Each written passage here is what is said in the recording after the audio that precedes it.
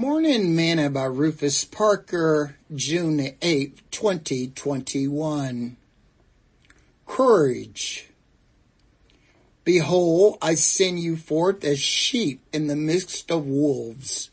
Be ye therefore wise as serpents and harmless as doves. Matthew chapter 10, verse 16. Today's morsel.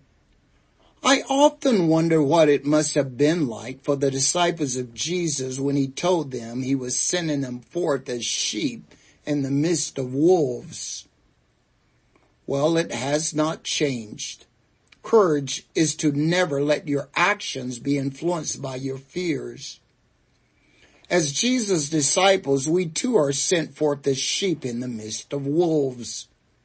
If you have not felt or heard the yelling, the roaring, the howling, and grinding of teeth, you have not been busy sharing the gospel.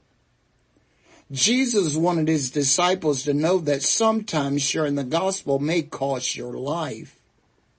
Therefore, he wanted them to build up their courage and to know that in advance. To be a good disciple of Jesus, you must have courage in the face of danger, rejection, and in all uncertainties. Satan and his demonic force will do their absolute best to inflict fear in you. But you must never forget that Jesus is with you, and that greater is he that is in you than he that is in the world. Sing this song with me today. Greater is he that is in me. Greater is he that is in me.